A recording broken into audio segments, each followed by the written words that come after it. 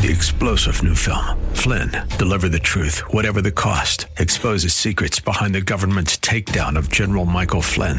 Flynn knew what the intel world had been up to. He ordered the first audit of the use of contractors. This set off alarm bells. He told the truth. He was the most dangerous person for Donald Trump to hire. They had to get rid of Flynn. Flynn, deliver the truth, whatever the cost. Available now. Watch it today. Go to salemnow.com. salemnow.com. Pastor Keith Crosby of Hillside Church. I'm God in the flesh. And what does God in the flesh have to say? He even takes the terminology from Daniel, where the Ancient of Days bestows a kingdom that lasts forever upon the Son of Man. And he calls himself the Son of Man. I mean, when people say, I don't know who Jesus is, or Jesus never claimed to be God, all he was a teacher, you can't read the first 3 chapters of John's Gospel and come away with that understanding. You just can't. I can see the promised land, though there's pain within the plan.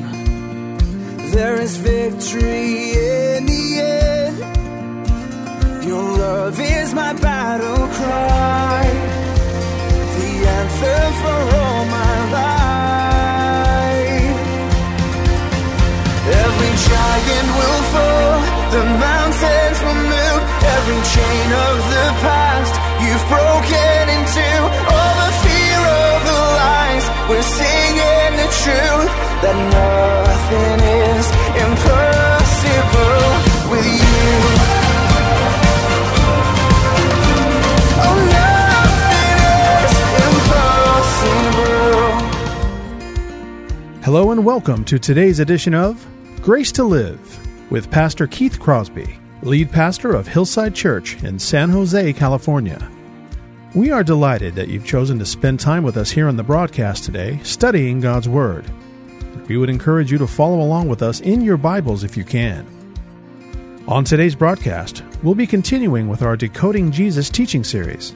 So if you have your Bibles, please turn with us again to the Gospel of John, chapter 3.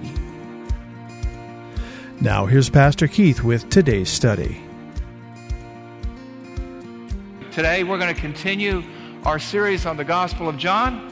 We're talking about the historical Jesus. We're studying the historical Jesus from the most reliable historical text there is, and that is the Gospels.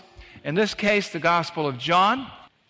Last time we were together and I preached, we talked about the message of Jesus, and we understood that Jesus had a particular message, and that message is that our salvation comes from outside of us. We are born from above, that we have to be twice born because we all are born physically, but there has to be a spiritual rebirth, and that Jesus is the only means of that spiritual rebirth, which doesn't always play that well in our 21st century society.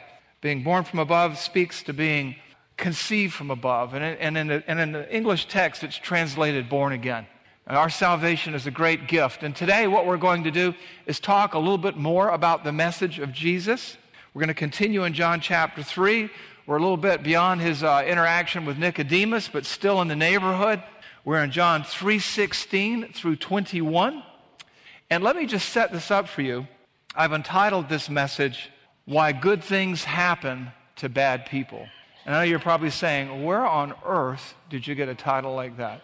Well, you'll have to wait around to find out. But basically, it sounds like a strange title for a message, but when you really think about the gospel, God sent his son to save those who were lost. Bad people, right? The Bible tells us there's none righteous, no, not one. But I actually co-opted the title from a Christian thinker who was lecturing at the Harvard Business School on ethics. And he was invited to speak on why bad things happen to good people from a Christian worldview.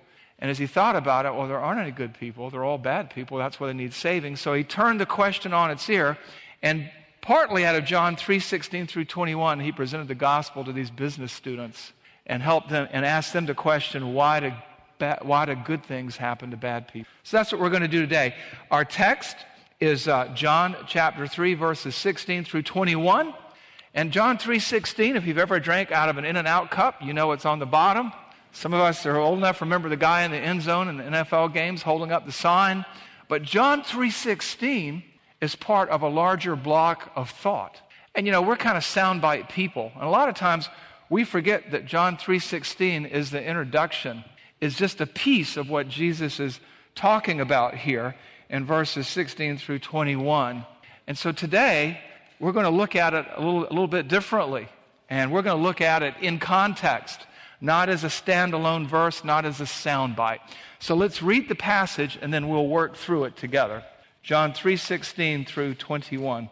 Jesus talking to Nicodemus, this is the aftermath. For God so loved the world that he gave his only Son, that whoever believes in him should not perish, but have eternal life. For God did not send his Son into the world to condemn the world, but in order that the world might be saved through him. Whoever believes in him is not condemned, but whoever does not believe is condemned already, because he has not believed in the name of the only Son of God. And this is the judgment. The light has come into the world, and people love darkness rather than light, because their works were evil. For everyone who does wicked things hates the light and does not come to the light, lest his works should be exposed. But whoever does what is true comes to the light, so that it may be clearly seen that his works have been carried out in God. So this is the larger block of thought. And what I want to do is sort of just talk you through it now, kind of inch by inch, and then we'll get into the heart of the message. So we start out with John 3:16, for God so loved the world. Here we see the motive, love, right?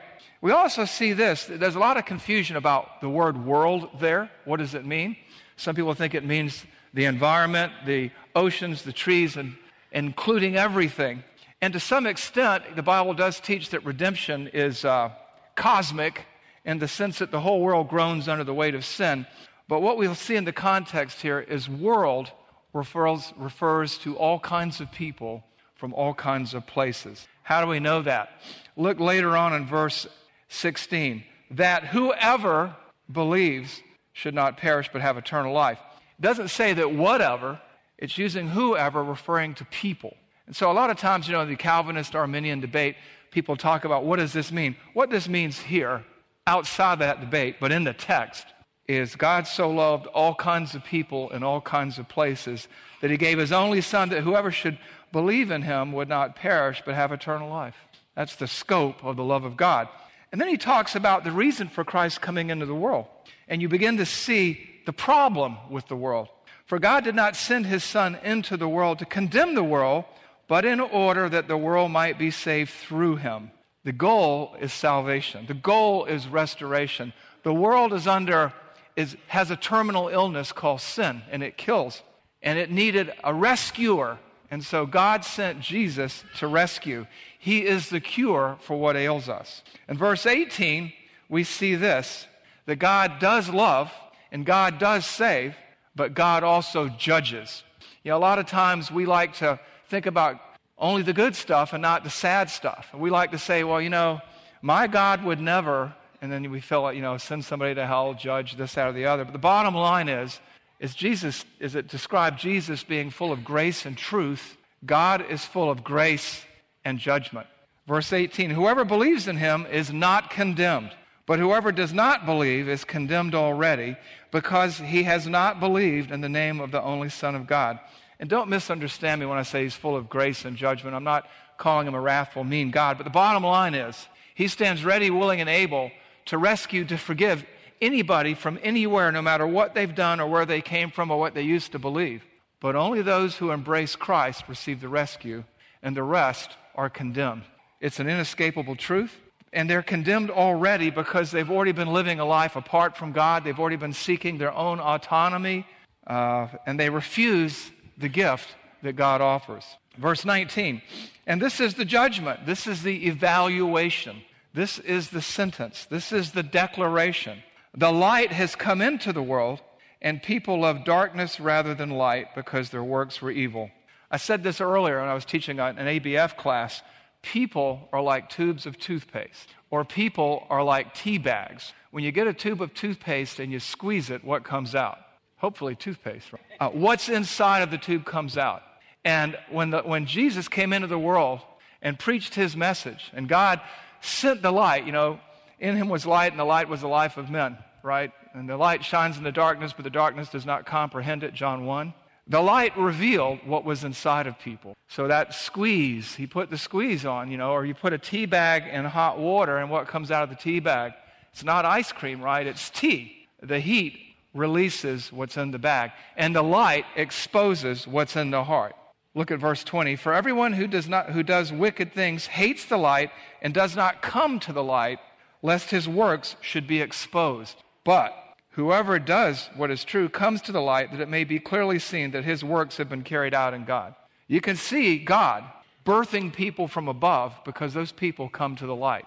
And you can see the wicked remaining in their sins and trespasses who want nothing to do with God, rejecting the light because the light, Jesus Christ, their response to Jesus Christ reveals what's inside of them. And so, even look in our world today, most crimes are committed at night, right?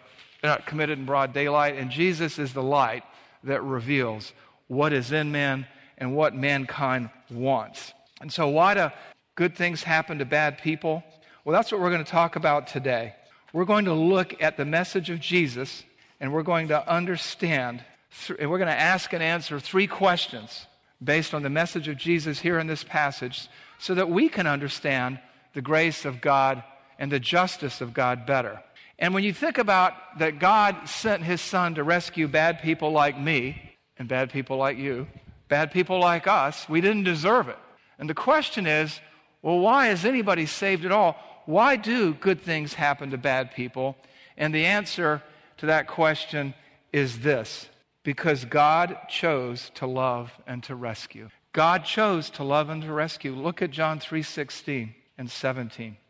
For God so loved the world, all kinds of people from all kinds of places, that he gave his only son, his one-of-a-kind son, that whoever believes in him should not perish but have eternal life. Because God did not send his son into the world to condemn the world, but in order that the world might be saved through him. God chose to love. Why do good things happen to bad people? Why are people saved at all? Why is anybody saved? Because God chose to love and to rescue. God loves. God took the initiative. We see that in 1 John 4:19. What does 1 John 4:19 say? We love because he first loved us. In Romans 9:15 and 16, we see this. For he says to Moses, I will have mercy on whom I have mercy, and I will have compassion on whom I have compassion. So it does not depend on human will or exertion, but on God who has mercy. God chose to love and to rescue. Romans 5:6 and 8 says this. For while we were still weak, at the right time, Christ died for what? For who? The good people. No, the ungodly. Verse 8, but God shows his love for us in that while we were still sinners, still uninterested in him, Christ died for us. What does this mean? A lot of people say, I don't like being called a bad person. Well, that's the way it is. That's what I am. That's what you are. We're bad people. We are unlovable and we were undesirable. But God so loved these people he created in his image and likeness that he sent his son to die for bad people like you and I. And his motive here is love. And there's a passage that I did not put in the notes, but you might want to write this down. And if you can, turn there to Ezekiel 16:3-6, because this is a picture of God choosing to love Israel. And he's talking to Israel when it's in rebellion, and he says, so why did I choose you? Why did I love you? Why are you God's chosen people? He says you weren't special. It weren't because you were big. It wasn't because you were magnificent. And then he gives this really graphic description of how they were and how he is. And it says, thus says the Lord of God to Jerusalem, your origin and your birth are of the land of the Canaanites. Your father was an Amorite and your mother was a Hittite. And as for your birth, on the day you were born, your cord was not cut, nor were you washed with water to cleanse you, nor rubbed with salt and wrapped in swaddling clothes. No eye pitied you to do any of these things for you out of compassion. But you were cast out into an open field, and you were abhorred, and on the day that you were born. And when I passed by, I saw you wallowing in your blood, and I said to you in your blood, live. I said to you in your blood, live. What we see here is this. We were wallowing in the mess of our sin like Israel. And God looked at us and said, I'm coming to get you. God had pity on us when we weren't pitiful. When we weren't lovable. God chose to love Israel the way he's chosen to love us as Christians. Those people that he initiated, that he sent his son to die for, he didn't have to. We didn't earn it. We didn't deserve it. He loved. He took the initiative. He took the first steps. For God so loved the world, that he gave his one and only son. Why do good things happen to bad people? Because God chose to love the unlovable. Now you may ask the question, well, wait a minute, bad people, why do people really need to be saved? I mean, what's going on here? Why do people need saving? Why are people condemned in the first place? Why all these seemingly harsh words? Why are people condemned to hell in the first place? Answer, because people choose to sin and reject forgiveness. Because they choose to sin and reject forgiveness. Where do we see that? We see that in verses 18 and 19. Look with me there. For whoever believes in him is not condemned. Those who trust Christ are not condemned. Those who embrace Christ are not condemned. Those who believe and embrace and receive the message are not condemned. But whoever does not believe is condemned already. They were already condemned. Why? Because he has not believed in the name of the only Son of God. Anything else? Yeah, verse 19. And this is the judgment, that the light has come into the world, and people love darkness rather than the light, because their works were evil. Therefore, everyone who refuses forgiveness remains as they were. Therefore, while some receive better than they deserve, forgiveness, grace, love, others push the gift away and experience what they do deserve. This is the message throughout the Bible.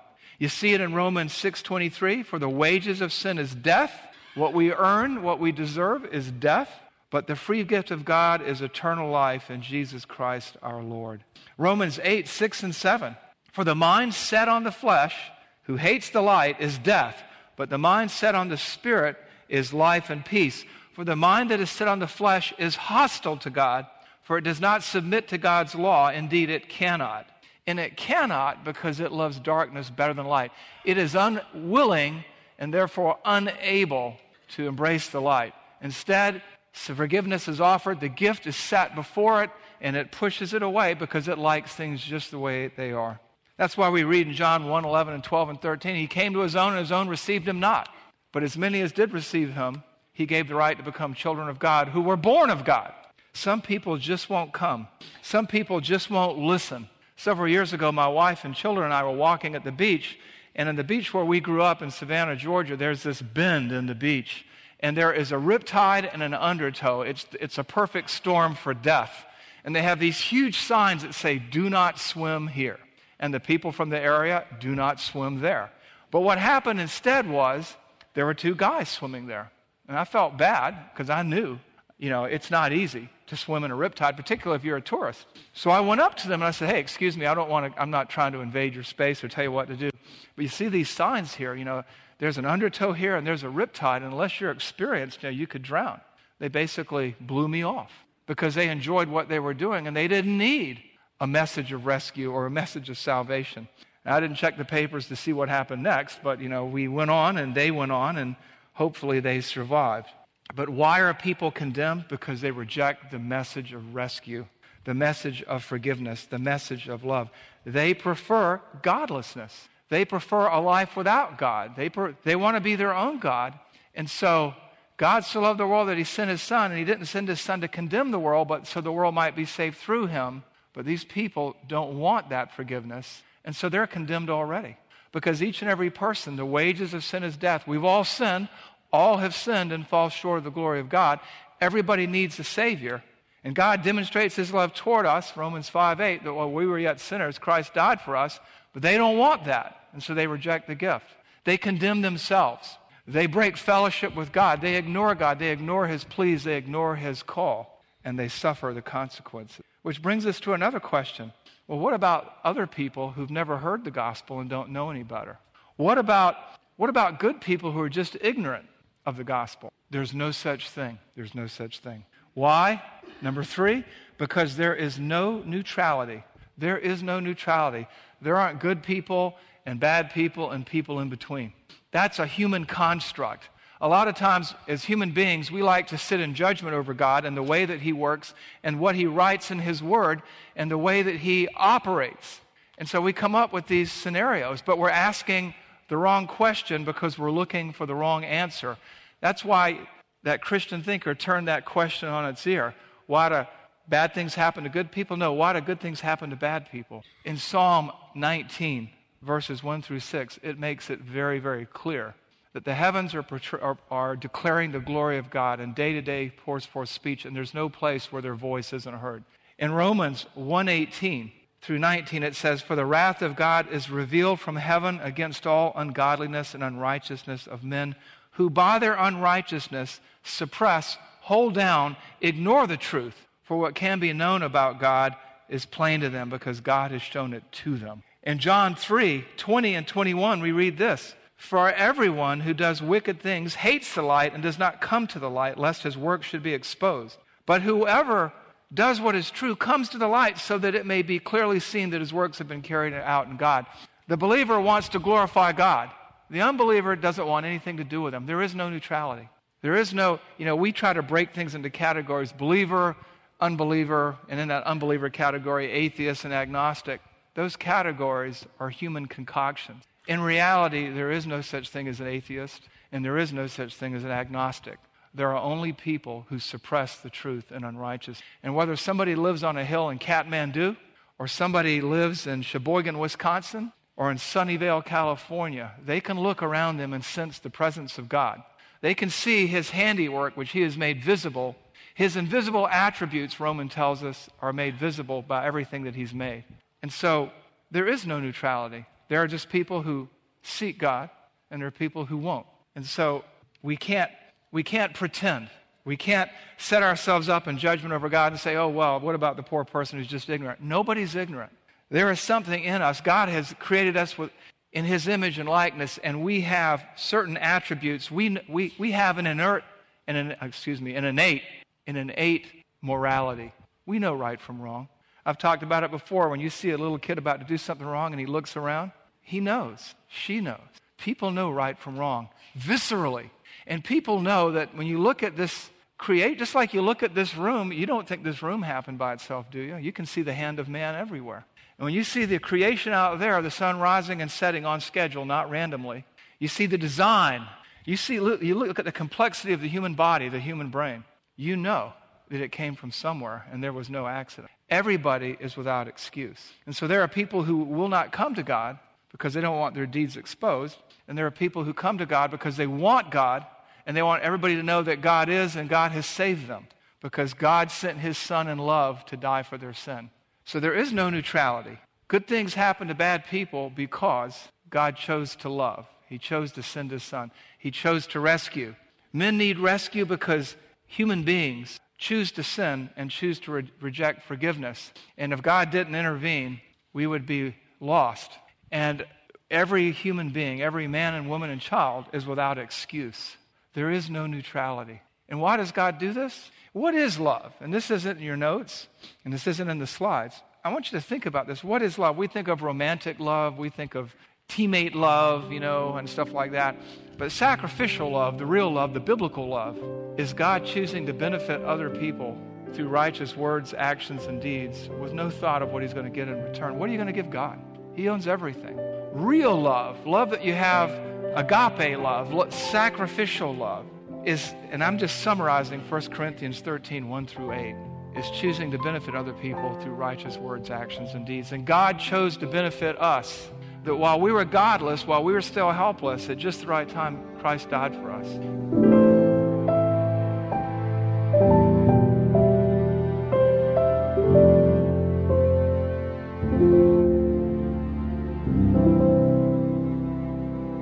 Pastor Keith Crosby with today's Grace to Live radio broadcast. We so very much want to thank you for taking the time to join us today to study God's Word. And it's important that we let you know that we feel so blessed that you join us here each day on the program. Please remember, Pastor Keith and the staff here at Hillside Church would love to hear from you. So please take a moment to drop us a line or shoot us an email to let us know how we can be praying for you. Here's how you can contact us. The church mailing address is 545 Hillsdale Avenue in San Jose, California, 95136. The church office telephone line is area code 408-269-4782. And you can also visit our website at hillside.org, where you can find out more information about Pastor Keith, view our calendar of upcoming events here at Hillside, and also get information on our service times. And if you're close to the San Jose area, we would love for you to join us for worship. We are now offering 2 Sunday morning services here at Hillside Church, the first beginning at 9 a.m. and the second starting at 10:45 a.m. And we'll be continuing with our Spanish language service starting at 10:45 a.m. Remember, if you need more information on this or anything else happening here at Hillside Church, just visit our website at hillside.org. Well, we hope that you'll make plans to join us again next time as Pastor Keith continues decoding Jesus in our walkthrough of the Gospel of John. But until then, I'm your host, Kevin Reeves, and on behalf of Pastor Keith and everyone here at Hillside Church, may the Lord richly bless you, and thanks for listening.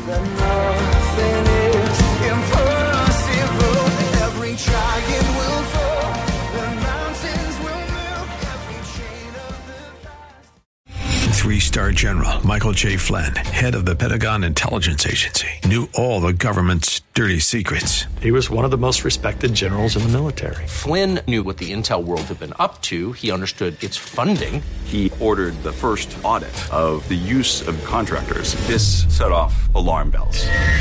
The explosive new documentary, Flynn, Deliver the Truth, Whatever the Cost, uncovers the facts behind this scandal. Flynn told the truth. He was the most dangerous person for Donald Trump to hire. I find out the worst enemy that I'm going to face in my life is right here in America. They took my assessment and they wanted me to change it. And I was like, I'm not changing it. They had to get rid of Flynn.